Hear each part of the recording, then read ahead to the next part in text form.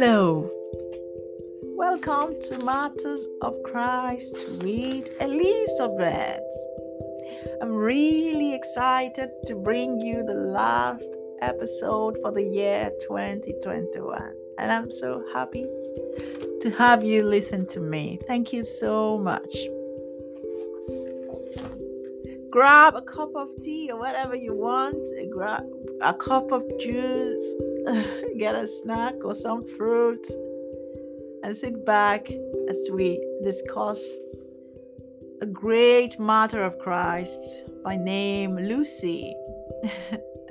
We call her Lucia in the Scandinavian region.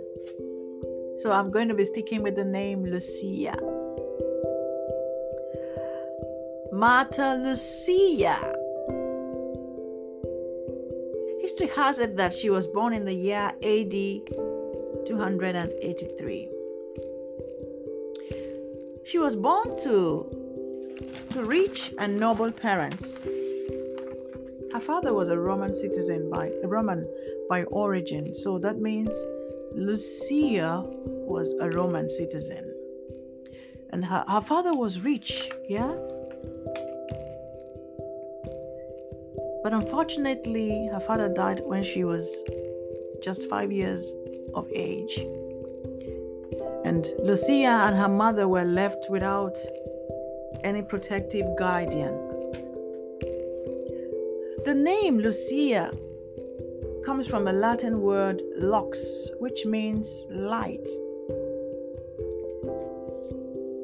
When the missionaries arrived in the Scandinavian region to evangelize the local population, carrying this commemoration of Saint Lucy, as she's called today, with them, it actually held a great meaning for the people. So her story actually made many people in the Scandinavian region accept Jesus, because she was reflecting a girl bringing a light in the midst of darkness. And this in December, when she's been celebrated and remembered, is the darkest period of the year in the Scandinavian region. And people are longing for relief and warmth and light. And this story of this young girl bringing light in a dark world comes with great meaning. So every year on the 13th of December, this great martyr of Christ is being remembered for her work and her passion. She was a young virgin who loved Jesus, and she was killed for her faith. History has it that she would bring food to persecuted Christians in Rome. She would sneak out and go to the places where they were hiding. They were hiding in Catacombs under the city, because the Roman Empire at the time, Emperor Diocletian, who was the emperor from AD 284 to 305, he passed edicts, laws, forbidding Christians from gathering together. He burned churches. He gave orders for churches to be burnt, scriptures to be burnt, and then he didn't want anyone to gather together, to assemble together in the name of Christianity. So Christians were hiding, running away and hiding in places, under the city. So Lucia would take food supplies to these Christians hiding. To enable her carry the food in both hands, she will wear the candles that help her see her way. She wear it on her head. So she made candles. She put the candles. She made a ring, call it a crown, and placed the candles on this, wretch. and put the candles around this wretch to enable her see her way, and then also use her both hands. She was a devout Christian. She was born in Syracuse on Sicily. So she's often referred to as Lucia of Syracuse. Her story is very, very touching and very peculiar because of the way she was killed.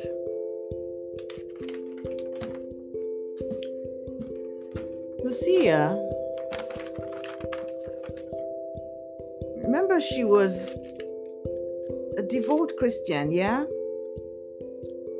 And I told you that her father died while she was very young. So they were left. So she was born into wealth, and afterwards they lost wealth after her father died. But then her mother fell sick. So when her mother fell sick, because she needed help, to help her mother's long-term disease. So she was betrothed to a pagan. Her mother betrothed her to a pagan just so that she could get help. But Lucia had a revelation. She had a dream where her mother would be healed through faith. So God was telling her that she didn't need to marry a pagan. God was going to heal her mother. So she convinced her mother to cancel the wedding to the pagan, and she donated the dowry to the poor. So she told the pagan man that she wasn't going to marry him anymore. Her suitor was very angry at the cancellation of the wedding, so he was now trying to look for a way to revenge, So the only thing he could come up with, he knew that Lucia was a Christian, even though it wasn't publicly known, but he knew. So he reported to the governor that Lucia was a Christian, knowing fully well that this was an offense that carried, a lot of persecution, that could carry death penalty.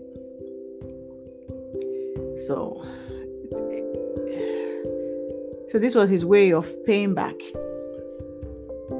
So when the soldiers came for Lucia to pick her, to either execute her or to put her through torture or but since she's a Roman citizen, they usually don't torture them. They just behead them if they want to execute them, or they imprison them, But for Lucia's case, they threatened to take her to a brothel.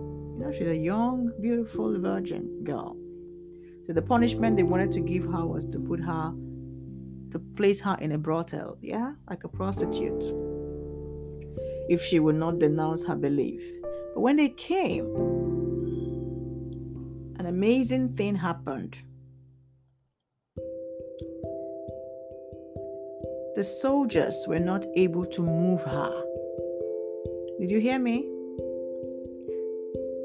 The soldiers were not able to move her. They could not lift her. They could not move her. Even with 1,000 men and 50 oxen pulling, they could not move Lucia from the spot where she was. That's to show you the power of the God that we serve. The God of the Christians is a strong and powerful God. He's the Almighty God. Like, you don't take my daughter to a brothel. No, not under my watch.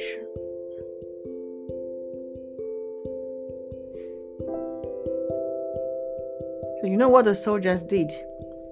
They stacked materials for a fire around her. They want to set her on fire there instead. But she kept speaking and she kept insisting that her death will lessen the fear of death for other Christians and bring pain and grief to pagans. She kept making this proclamation. He said her last words were proclamations that her death will lessen the fear of death for other Christians and bring pain and grief to pagans. One of the soldiers stuck a spear through her throat to try to stop her from making those declarations and proclamations. But to no effect. She kept speaking. Another soldier gorged out. I don't even know what they were thinking. You try to move someone and the person is not, you can't move that person. Are you not supposed to even stop at that point and know that this person carries a God bigger than you? But they continued to try to hurt her, to try to make her keep quiet, actually. So since she kept talking, even by striking her with a spear through her throat, she kept speaking. She wasn't the spear wasn't even it wasn't stopping her from speaking. Yeah, even the cut in her throat wasn't stopping her from speaking. She was still speaking. God repaired it. Another soldier gouged out her eyes, 2 of her eyes, in an attempt to force her into complacency. But the amazing thing that happened? Her eyes were miraculously restored. Did you hear me? They removed her eyes, but new eyes came back. I don't know. Are you believing God for a miracle? Are you believing God for something? There is God that heals. Your God, the God of heaven, the God of the Christians, the God of Israel. He's alive. The God of Peter, the God of Lucia, the God of Abraham, the God of Isaac, the God of Jacob is a healer. He can replace parts of your body. He made it so it's easy for him to replace it. So I don't know what you're believing God for. Just know that there is no impossibility with the Almighty God. There is no impossibility with him. No. So let's go back to the story of Lucia. They gouged out her eyes. Listen, this is not folk tale. This story is not a story. It's not a story you tell. It's not an evening story that people made up. No, these were recorded. This in history books. This is fact. Okay, so this is not something that was made up. They gouged out her eyes, and her eyes were miraculously restored. Lucia was only able to die when she was given the Christian last rites. That was when she died. So remember her words that her death, she kept saying that her death will make Christians lessen the fear of death for Christians and shame the pagans. And you know that this persecution of this Emperor Diocletian's persecution, it lasted from AD 303 to 312. It was the empire's largest and bloodiest official persecution of Christianity. The empire failed to eliminate, because with this persecution, they made edicts, they made laws, backed by courts. This time, at this stage, remember in the beginning, they were not backed by law. But at this point in history, they made laws, forcing the elimination of Christianity through this persecution. But do you know that this persecution failed to eliminate Christianity?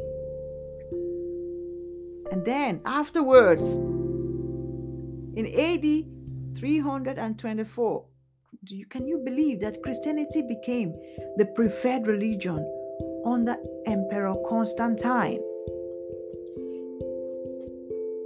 Under Emperor Constantine the Great, Christianity became the preferred, the religion of the Roman Empire. Hallelujah. The blood of martyrs. They were killing these Christians, but more and more pagans were joining. More and more pagans were joining the Christian fold.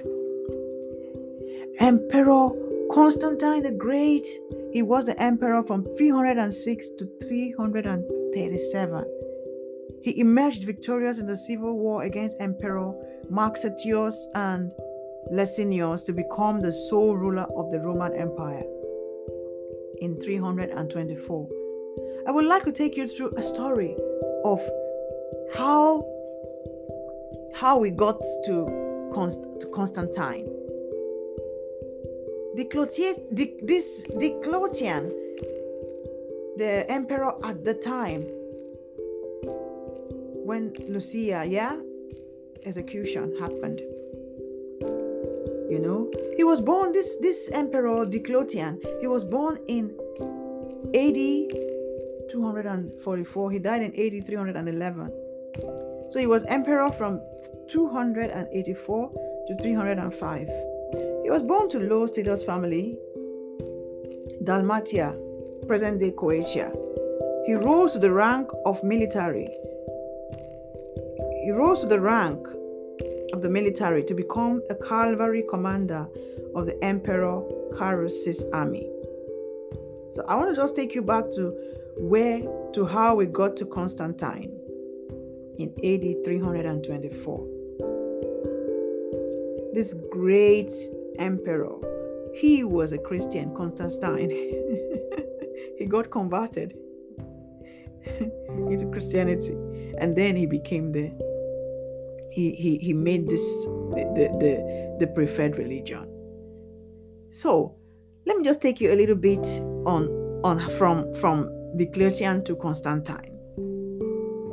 So Diocletian, he rose through the ranks of the military to become a cavalry commander.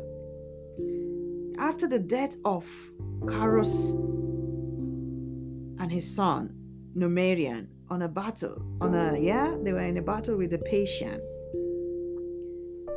So when Carus died, the emperor died, his son died, Numerian died. Diocletian was proclaimed emperor. He was emperor. The title was also claimed by Carus's surviving son. Diocletian was in the east, and then Carinius was, I guess, in the west, And then Carinius was still claiming that he was emperor since his father, was the emperor before.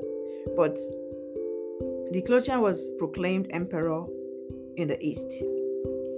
But Diocletian defeated Carinius' son. His name is Carinus. So he defeated them in the battle of the Magus. And so Diocletian became the sole emperor. Diocletian, forgive my pronunciation.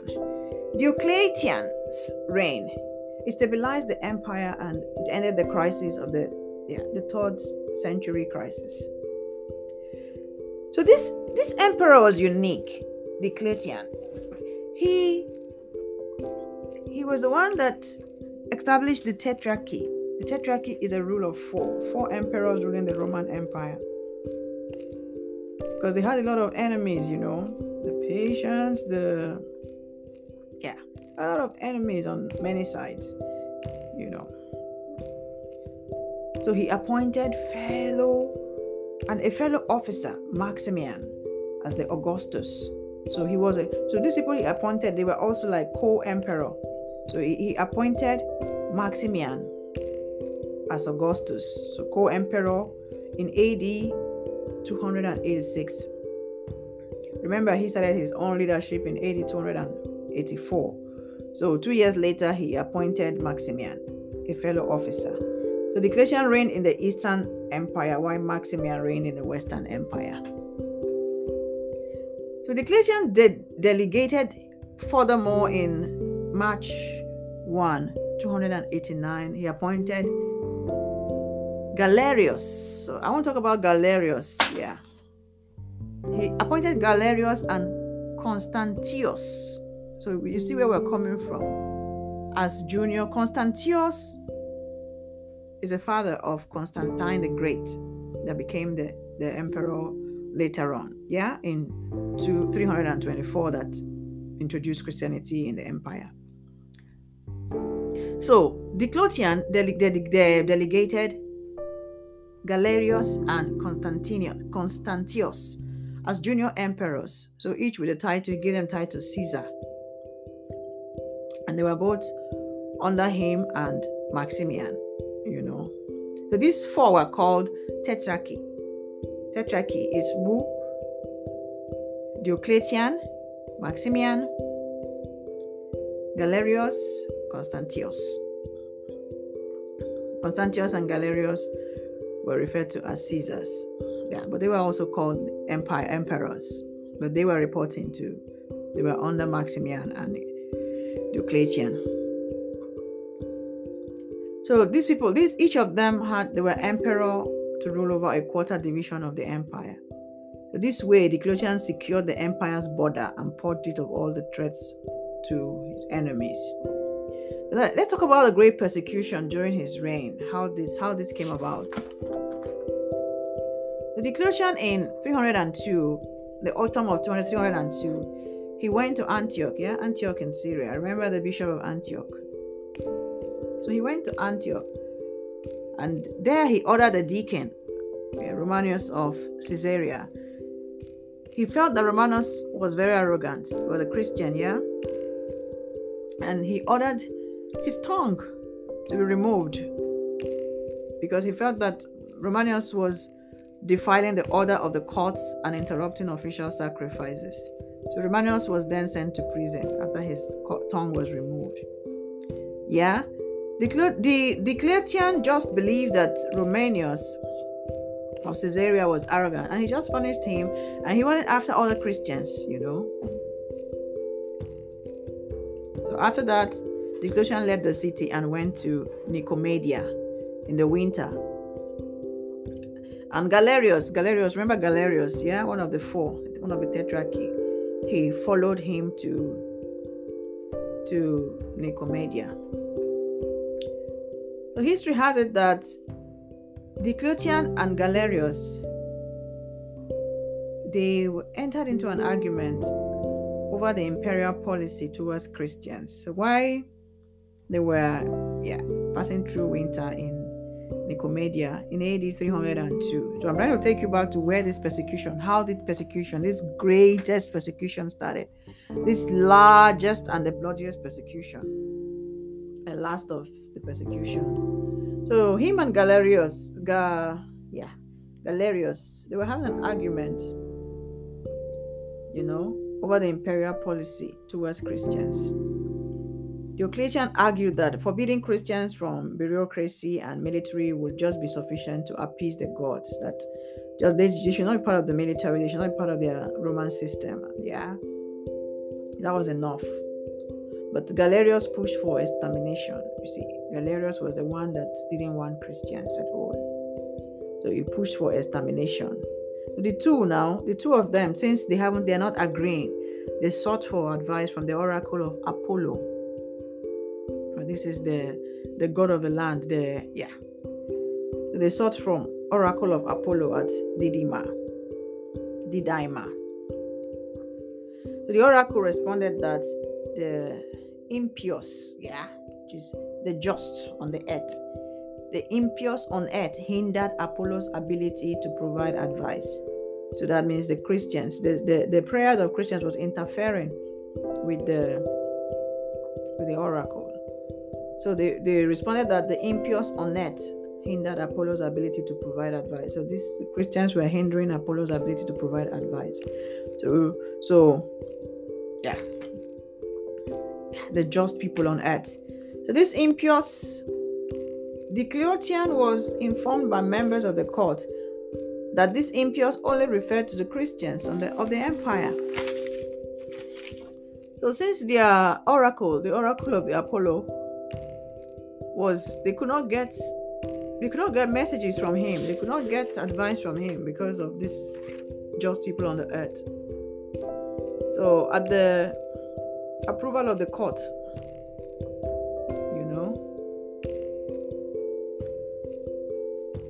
Diocletian agreed to the demands for universal persecution.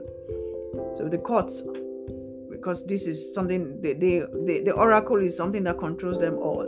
So if the oracle is saying no, no to Christianity, then they all have to agree. So on 23rd February 303, Diocletian ordered that the newly built church at Nicomedia, where they were wintering, where they were spending the winter, the newly built church be raised down, be destroyed, be burnt down, and the scriptures also be burnt. So it said history has that the next day edicts against Christians was published. So formal record now, like formal order, backing from the courts, from the Senate, was now published. That's against Christians. So the edict ordered the destruction of Christian scriptures, places of worship across the empire, and prohibited Christians from assembling for worship. So this was more like destroying the Christian scriptures, places of worship, and then prohibiting assembling. So that's why the Christians were now hiding in catacombs, where Lucia was going to give them food items. So Lucia was going secretly. They didn't know that Lucia was a Christian. So since she was a Roman citizen, she was still enjoying her He was using her rights to be able to, go back and forth. So before the end of February, when this edict was published that Christians should be stopped from worshiping publicly and all that, at the end of February, a fire destroyed a part of the imperial palace. So when this fire happened, Galerius, remember Galerius, one of the Tetrachy, he convinced Diocletian that the culprits were Christians. He convinced this Galerius really hated Christians. He convinced him that it's nobody else but Christians, because maybe of the edicts, because of the law that were passed against them, that they were the ones that caused the fire.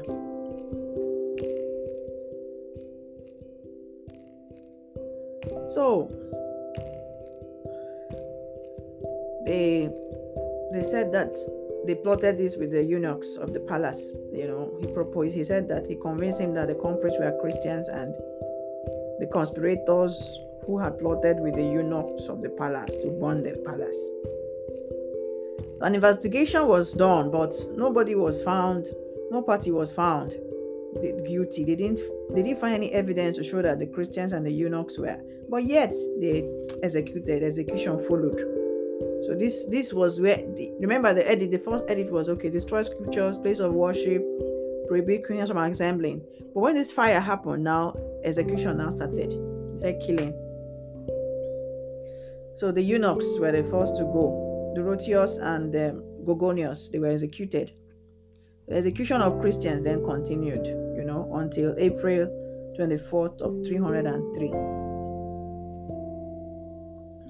When even they said including 6 individuals and the bishop of Antimos, were decapitated.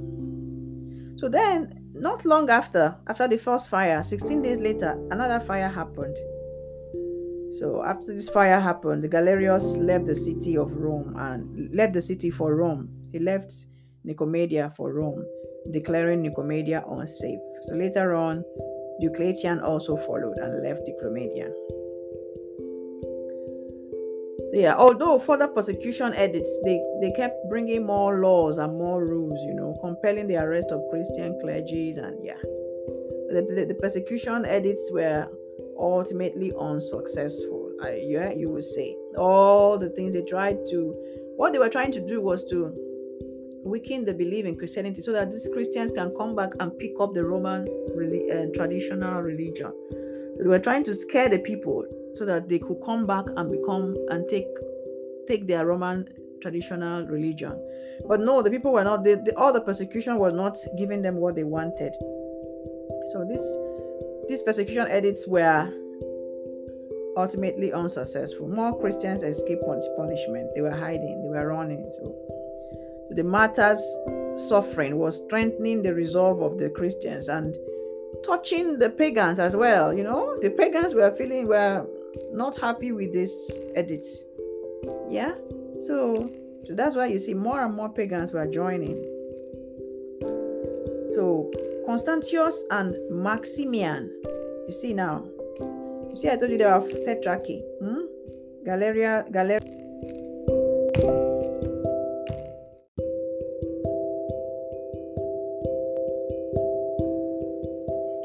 So yes, after the first fire broke out, where they declared execution for Christians, and then the eunuchs, of the palace were killed, So a second fire broke out 16 days after the first one. Galerius, one of the Tetrachy. He left for Rome. He left Nicomedia for Rome and declared Nicomedia unsafe. Diocletian left afterwards as well. So although these persecution edicts followed, compelling the arrest of Christian clergy, the persecution edicts were ultimately unsuccessful. They were not doing what they wanted it to do. They wanted it to turn the Christians into traditional Roman religion, but instead more and more Romans are becoming Christians. So they have to think of, before we lose all our members, let's just stop so that we can still have, people that still practice the Roman tradition. So they were not successful with their persecution edicts, because most Christians were escaping punishment and they were running, they were hiding.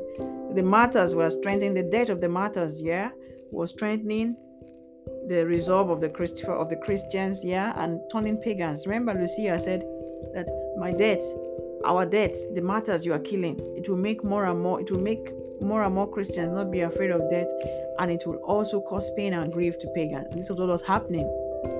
Pagans were being grieved. So God heard the prayers of Lucia. God heard the prayer of Lucia. And this persecution, Diocletianic persecution, it was a last in the empire. The glory of God, it was a last. But remember the Tetrachy, the four. The Diocletian, Galerius, the Diocletian and Galerius were more in the east, and the Maximian, that was in the west, was being supported by Constantius. So Constantius and Maximian, they did not apply to these later persecutory edicts. So they left the Christians in the west unharmed. So you see, so most Christians that were being persecuted in the east were running to the west for safety. So when they saw that, okay, what's happening? So Galerius therefore changed the edicts in 311, announcing the persecution has failed. I'm sure many Christians were running to the west because they were not being hurt there, and they were hiding. So he was losing his population, so to speak, and many were also getting saved. So he said that the persecution has failed to bring Christians back to traditional religion. So then, he stopped it. And then within 25 years of this persecution, within 25 years of the inauguration of this persecution, Christian Emperor Constantine the Great will rule in the empire. Remember the name Constantius and Maximian that were leading in the west. So the son of Constantius, he is Constantine the Great. He's a Christian emperor. So he's the one that ruled and brought a huge change. He declared the empire, its religion, to become Christianity. Hallelujah. So he reversed the consequences of all the edicts that have been done. He reversed everything. He returned all the confiscated materials to the Christians, to the church, allowed the church to be. And then under Constantine the Great's rule, Christianity became the empire's preferred religion. Hallelujah. This is amazing. The Roman Empire is a great empire. So for God to allow Christianity take over this empire is something that should be celebrated. So may the blood of martyrs not be taken for granted in our time today. in our day, in our time. So may we realize that this Christianity will not even get to you, if not for these martyrs, that stood their ground and said no, So when the stories of these martyrs are being told, their stories still strike the chords in the heart of man. So I want to invite you, as 2021 is wrapping up and we're approaching a new year. We are going into the new year, 2022. I want you to remember martyrs like Lucia. What they died for may not be taken for granted. So I want to welcome you to this Christian faith. I want to welcome you to pick up to take on Christianity as a way of life for you, to embrace the God of the Christians. He's a good God. He's a kind God. He will not hurt you. He's a good man. He's a good God. So I want to invite you to embrace the God of the Christians, the God of Israel, the God of Peter, the God of Paul, the God of Blandina, the God of Potinius, the God of the Bishop of Antioch, Ignatius, the God of these great martyrs. There's so many. So I want to invite you that you can be a part of this great faith, this great Christian faith, so that together we can pass this to the next generation. May the blood of these martyrs not be for granted. May the blood of these martyrs not be taken for granted. The Bible that was handed over to you and I was passed on to you on the blood of many. And may their blood not be taken for granted. So I want to thank you very much for 2021 and taking our time to listen to the Martyrs of Christ podcast. Let's continue in 2022. I want to wish you a beautiful 2022, a 2022 filled with peace, a 2022 filled with joy, good health, happiness. Above all, a 2022 that will bring you into a closer relationship with the God of the Christian faith. As you wrap up this year, I wish you a beautiful rest of the year and an awesome 2022. Thank you very much. God bless you. Bye.